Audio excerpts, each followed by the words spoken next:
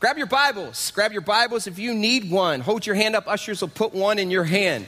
One of the primary reasons that we are offering this in the middle of winter in February is to address the fact that on this Sunday morning here in the Main, in the Link, and on Mishawaka, and anybody watching this on the internet, there are 60% of the people in these venues struggling with some form of depression.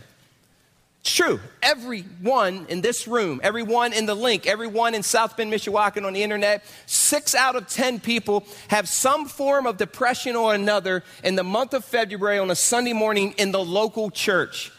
The problem is this. Somehow we've attached this word to depression like it's disease, it's contagious. And so a lot of people hide from it. They won't let people know that they're struggling because they feel like if they do, then there's something different or something wrong about their life. And it might not even be anything to do with sin. We're going to address what brings on depression, but it's as if it's a disease. It's like it's this big D that we put on our chest and we don't dare talk about it as Christians. Because you talk about it as Christian, there must be something wrong with your life. And so we're going to address it head on. I'm going to walk right through the Bible and I'm going to show you a person in the Bible that struggled with depression. Depression came upon him after a monumental victory with God. As soon as God did something unbelievable for him, just a weekend later, he was in the bowels of depression, he was in a pit, and he didn't think he could get out. I'm here to tell you today, with God, all things are possible. And with God, you can overcome the depression that you might be struggling with now. Anybody want some victory in that area? Would you like to have some victory in that area? If you're not presently struggling with some form of depression, you will. There'll come a point in your life, you have to have a game plan, a battle plan from God's word to know how to battle that depression. I want you to turn to 1 Kings chapter 19 in the Old Testament. 1 Kings chapter 19 in the Old Testament. 1 Kings chapter 19. And when you find that, stand. We're going to read 1 Kings chapter 19. We're going to read this narrative about Elijah. And we're going to read through verses 15 of chapter 19. So turn to 1 Kings 19. We're going to read up through verse 15. 1 Kings 19. Stand with me when you find it, and we'll read it together. 1 Kings 19, verses 1 through 15. Let's read this together. Ready? Read. Now Ahab told Jezebel everything Elijah had done, and how he had killed all the prophets with the sword. So Jezebel sent a messenger to Elijah to say, "May the gods deal with me, be it ever so severely, if by this time tomorrow I do not make your life like that of one of them." Elijah was afraid and ran for his life. When he came to Beersheba in Judah, he left his servant there, while he himself went a day's journey into the desert. He came to a broom tree, sat down under it, and prayed that he might die. "I've had enough, Lord," he said. "Take my life. I am no better than my ancestors." Then he lay down under the tree and fell asleep. All at once an angel touched him and said, "Get up and eat." He looked around, and there by his head was a cake of bread baked over hot coals and a jar of water. He ate and drank and then lay down again. The angel of the Lord came back a second time and touched him and said, "Get up and eat, for the journey is too much for you." So he got up and ate and drank. Strengthened by that food, he traveled 40 days and 40 nights until he reached Horeb, the mountain of God. There he went into a cave and spent the night. And the word of the Lord came to him. "What are you doing here, Elijah?" He replied, "I've been very zealous for the Lord God Almighty. The Israelites have rejected your covenant, broken down your altars, and put your prophets to death with the sword. I am the only one left, and now they are trying to kill me too." The Lord said, "Go out and stand on the mountain in the presence of the Lord, for the Lord is about to pass by." Then a great and powerful wind tore the mountains apart and shattered the rocks before the Lord. But the Lord was not in the wind. After the wind, there was an earthquake, but the Lord was not in the earthquake. After the earthquake came a fire, but the Lord was not in the fire. And after the fire came a gentle whisper. When Elijah heard it, he pulled his cloak over his face and went out and stood at the mouth of the cave. Then a voice said to him, "What are you doing here, Elijah?" He replied, "I have been very zealous for the Lord God Almighty. The Israelites have rejected your covenant, broken down your altars, and put your prophets to death with the sword. I am the only one left, and now they're trying to kill me too. the Lord said to him, go back the way you came. Go to the desert of Damascus. When you are there, anoint Hazael king over Aram. You may have a seat. We find Elijah in the bowels of depression. And we're going to show you in a minute how that played out, what happened just the weekend before. It's like a Monday morning for him. And we're going to see how he went from this to this, and how he went from this to get out of this. I'm going to address how you can walk through the dark times in your life. But before we address that, let me give you some facts and truths about depression. Here are some symptoms. Some of you might not even know that you are overwhelmed with depression. Some of you are trying to figure out, why is this happening? Why do I feel different? Here are some symptoms with depression. Major weight loss or weight gain. You could actually be a person who pulls away, and all of a sudden you put on this weight and you find yourself away by yourself eating chunky monkey all the time. And you're gaining weight and you're wondering, why do all I want to do is eat? And why do I only feel comfort in food? All of a sudden, your comfort and your time away, you feel you must eat food, and it becomes your safety zone. Some even choose not to eat. They're stressed out with the depression that's on them. And so there's a major weight loss. Another symptom of depression, loss of sleep and no energy.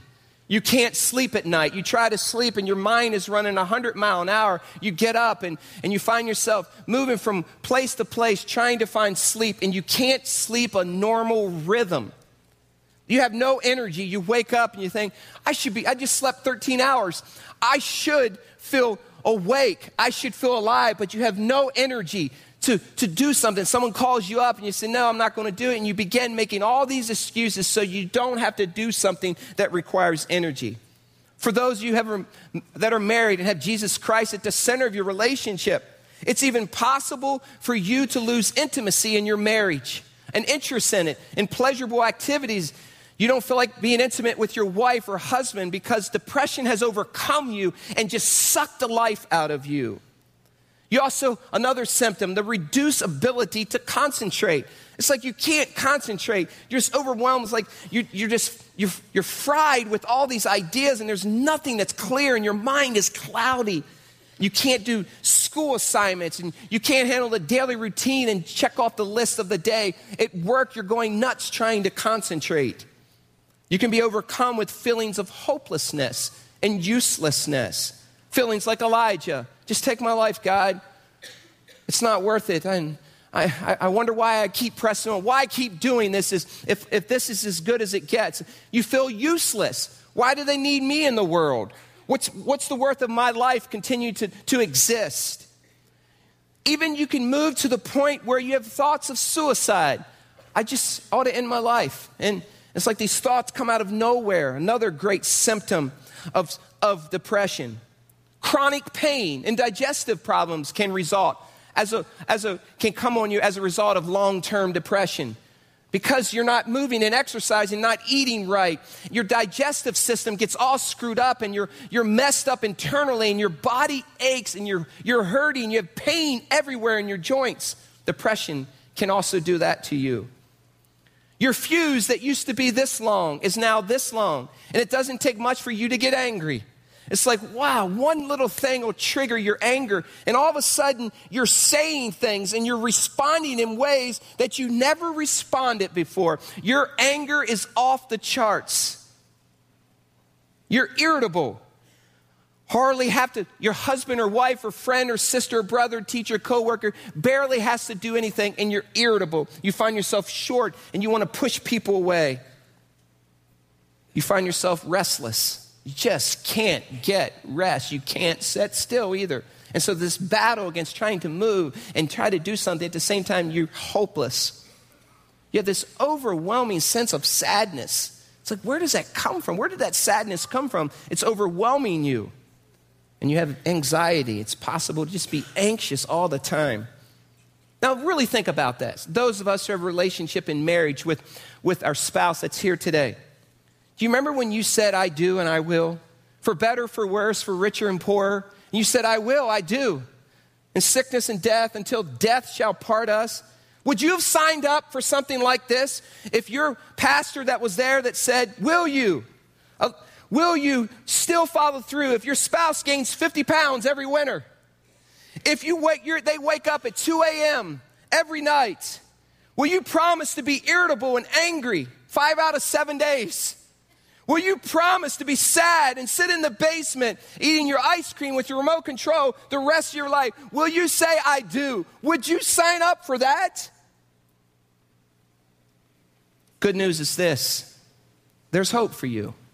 There's hope today that you can get on the victory side, and you could actually leave this auditorium with a prescription from God's word and a prescription from doctors who are a lot smarter than me, with prescriptions to walk on and get above and get out of that pit. The first thing you got to do is say, you know what? I am struggling. I hurt. I don't like the way I feel. You got to get to the point where you realize that you're not contagious, that you don't have a disease.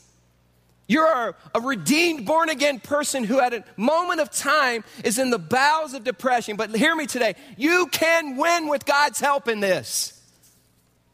In 1 Kings, let me give you a little background to the story here. Elijah, just the weekend before, he was up on Mount Carmel.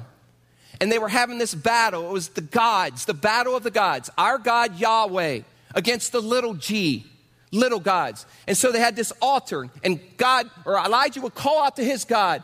And Baal would call out, and his people would call out to Baal, little God. And it all got consummated with this fact. They kept doing stuff and doing something, trying to keep up. And finally, the last call was this. Look at chapter 18. And look at verse 36 of 1 Kings. Finally, it resulted with Elijah, who was calling out to his God. And 1 Kings 18 and verse 36 says this. At that time of sacrifice, the prophet Elijah stepped forward and prayed, "O Lord, God of Abraham, Isaac, and Israel, let it be known today that you are God in Israel, and that I am your" what? What's it say? "Servant, and have done all these things at your command." And then he says, "Answer me, O Lord, answer me, so that these people will know that you are" what? Read it with me. "O Lord, our God, and that you are turning their hearts back again." After he cries this out, look what happens in verse 38. Then the fire of the Lord fell and burned up the sacrifice, the wood, the stones, and the soil, and also licked up the water in the trench. When all the people saw this, they fell prostrate and cried, "The Lord, He is God. The Lord, He is God." And then all of Baal's prophets were slaughtered. So just picture this. God shines. God's victorious. When's the last time you saw rocks burn? When's the last time you saw the Goshen pumper come in with all the water tank and you saw someone light a match to it and the water burned up? When's the last time you saw dirt burn up? When's the last time? Not only did God answer, He burned everything up. And Elijah saw that happen. I mean, this was the weekend. And he was like, "Look at my God. He is God. He is Lord." And the worshipers of Baal, little g, Satan's gang, were pushed away and they were slaughtered. And so that's what he's standing over. He's standing over this great monumental victory of God on the weekend. And then Monday morning, he's under a broom tree saying, "God, where are you? God, I want to take my life. You're not alive, are you?" How can you go from that to this? It's very possible. And we're seeing a great man of God do that. How does that happen? How does it happen so quickly? How can we move from that emotional state and that emotional high to this spot? You've heard me say this before, but even in ministry for me, my highs are Sundays when I see lives transform. And it's not uncommon for everything to drop off on Monday morning. You got that adrenaline high, that spiritual high. And it's like all of a sudden, it's like the weight just, and more pastors quit and resign on Sunday morning than on any day of the week. They give up. It's because we're wired in a way that God has made us that we have chemicals and we can be imbalanced in that. Or if we haven't set things in our lives in a battle plan to when that overcomes us, we will get beat. Look what happens to Elijah in this passage. In the first part, look at verse 3. Elijah was afraid and ran for his life when he came to Beersheba.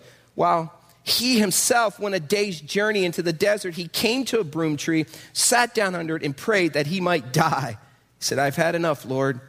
Take my life. I'm no better than my ancestors. Isn't it amazing? Church, this was Monday morning.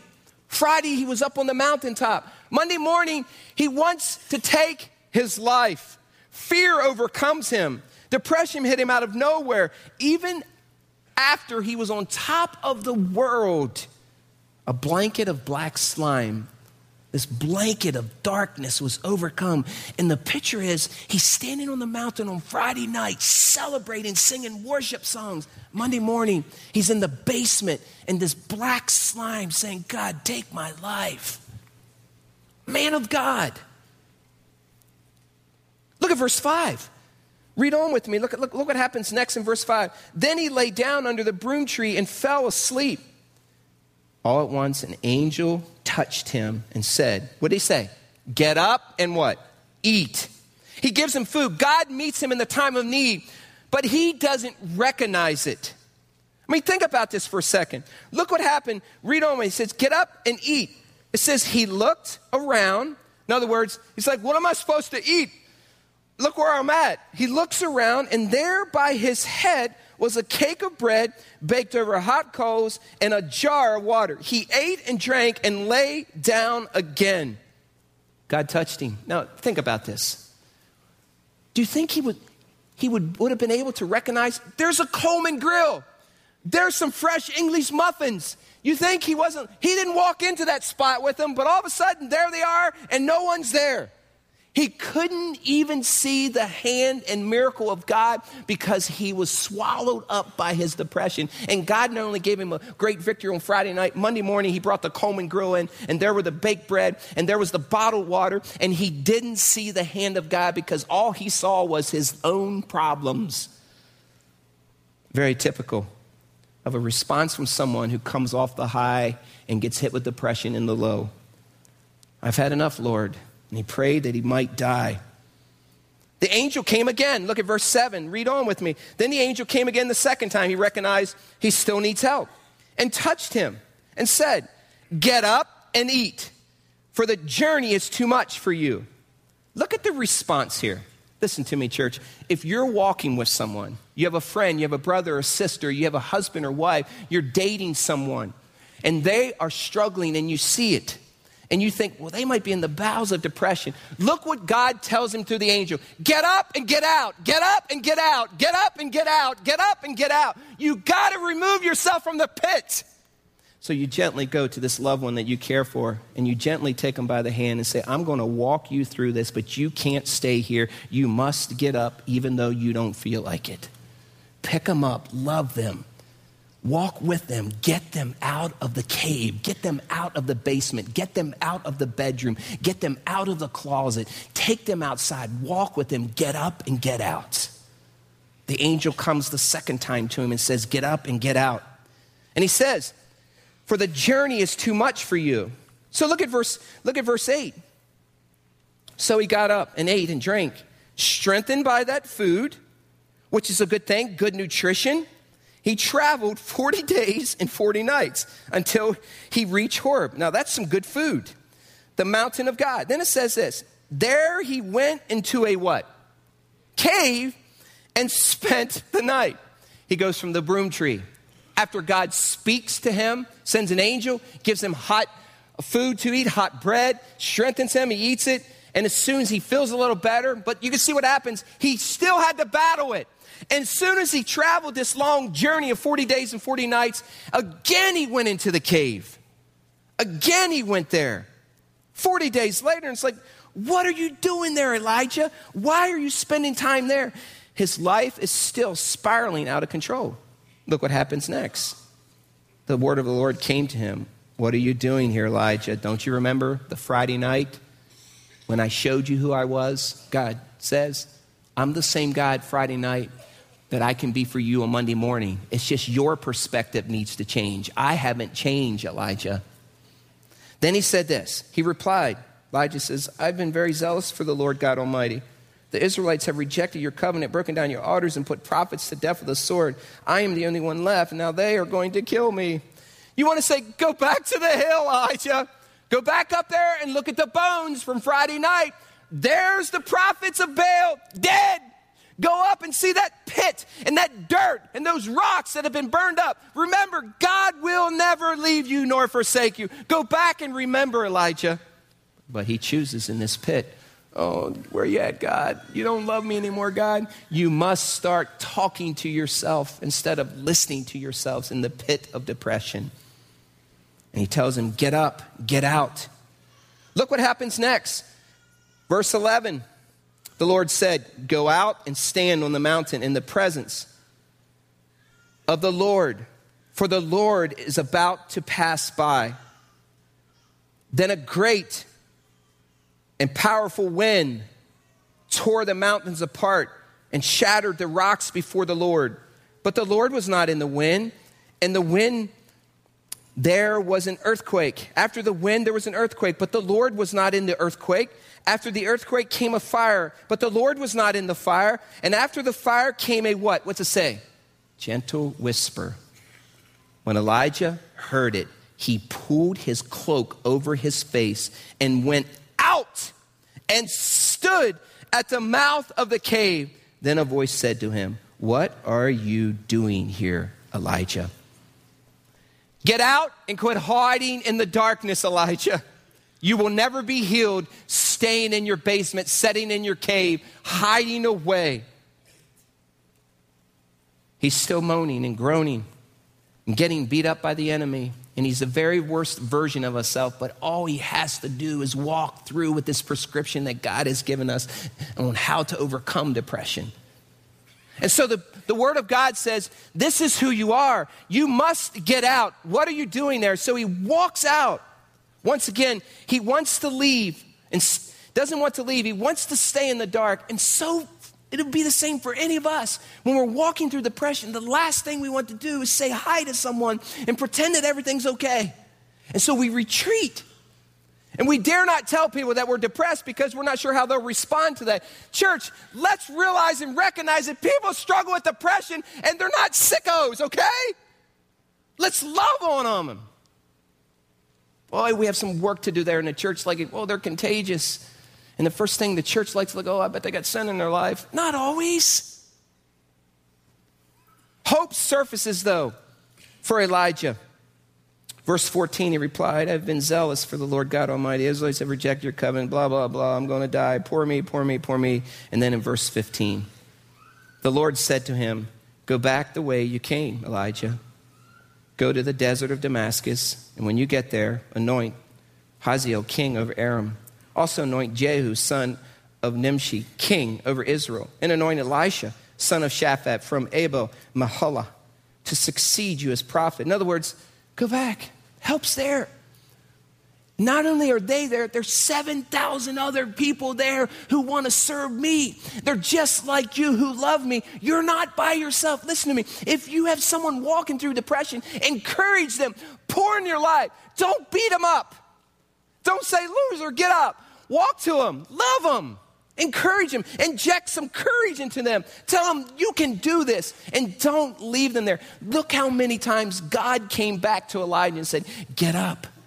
Get up, get up, get up. Don't leave your loved one in the cave because they got to get out. And when they get out of the cave, they see things differently. And not only when they got out, not only when Elijah gave out, God had provided him community.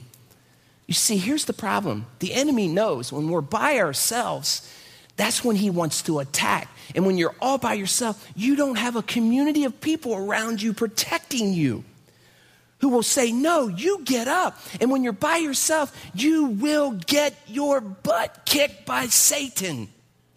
And so God says, go back to this community and relationship. We are designed for relationship. These people love you. And when you get back into the community and the fellowship of other people who love you and love God, hope surfaces out of that. Elijah realizes in God, he can find hope. He gets up and does what he has to do. And when he goes back, he meets a friend for life in Elisha, who he might not have ever met if he didn't finally get up and go back to where God had said. And God is saying the same thing to you today. You can't sit home. You can't stay in the cave. You got to get up and walk out, even if you don't feel like it. You will not find victory in the cave. Here's some other truths about depression. So when does it hit? Boy, it's obvious here.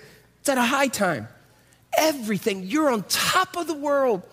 Why do you think great sportsmen who have won Super Bowls and who have won World Series, who have won Olympic medals, who have been batting champions, who have had all kinds of achievements, rock stars and movie stars, why do you think you find them in the bowels of depression, some taking their life away? Because when you come off of the high, it's so easy to get so low after that adrenaline rush and that endorphin rush that you find yourself not getting the attention you want, and all of a sudden your body just plummets.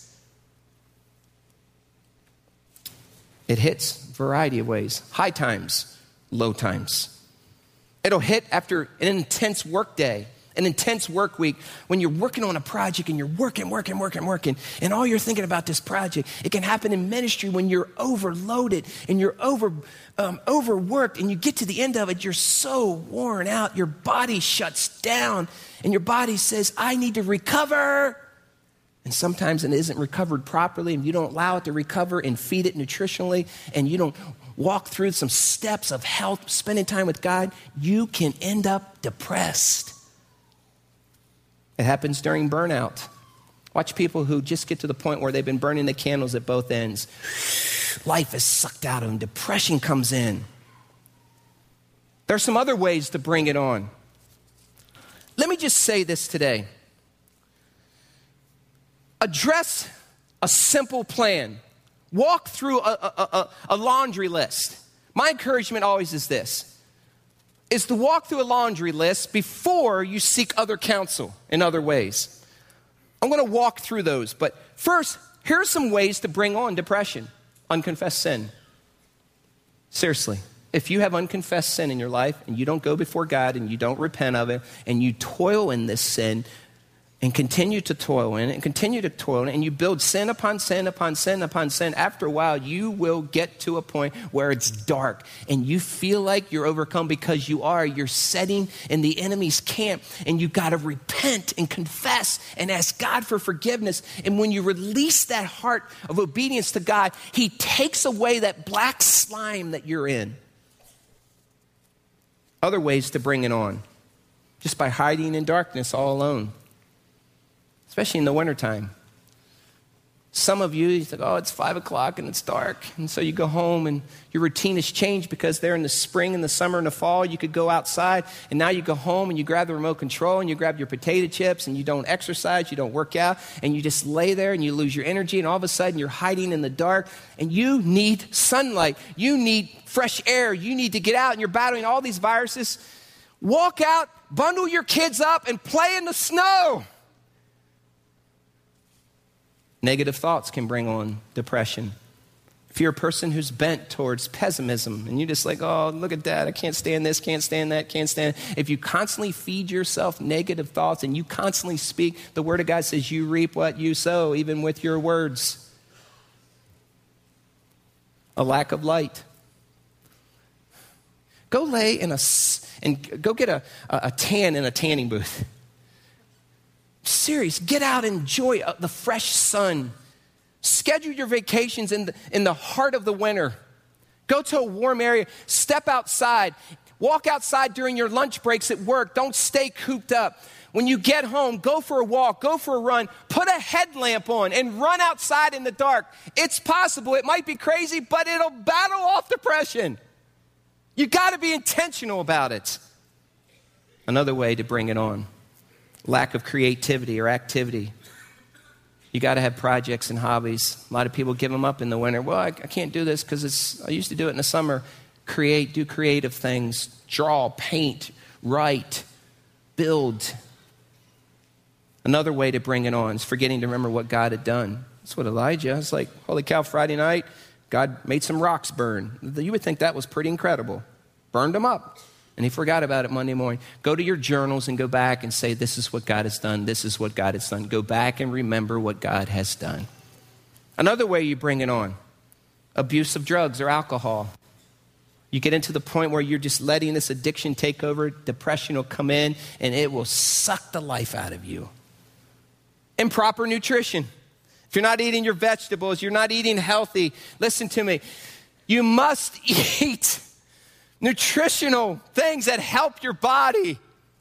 And if you don't, you have a long-term pattern of not eating in a healthy way. If all you do eat is fast food and you're not thinking about fruits and vegetables and what you drink and having lots of water, depression can overwhelm you. A lack of physical exercise is another way to bring it on. Church, we offer an indoor track here, 14 laps is a mile. We have a fitness room with weights and machines and treadmills. We have a ladies' workout room upstairs. We have locker rooms to take showers. You can come in here Monday, Tuesday, and Thursday, but you got to get up and get out. Exercise. Don't wait till spring. Okay, some cures.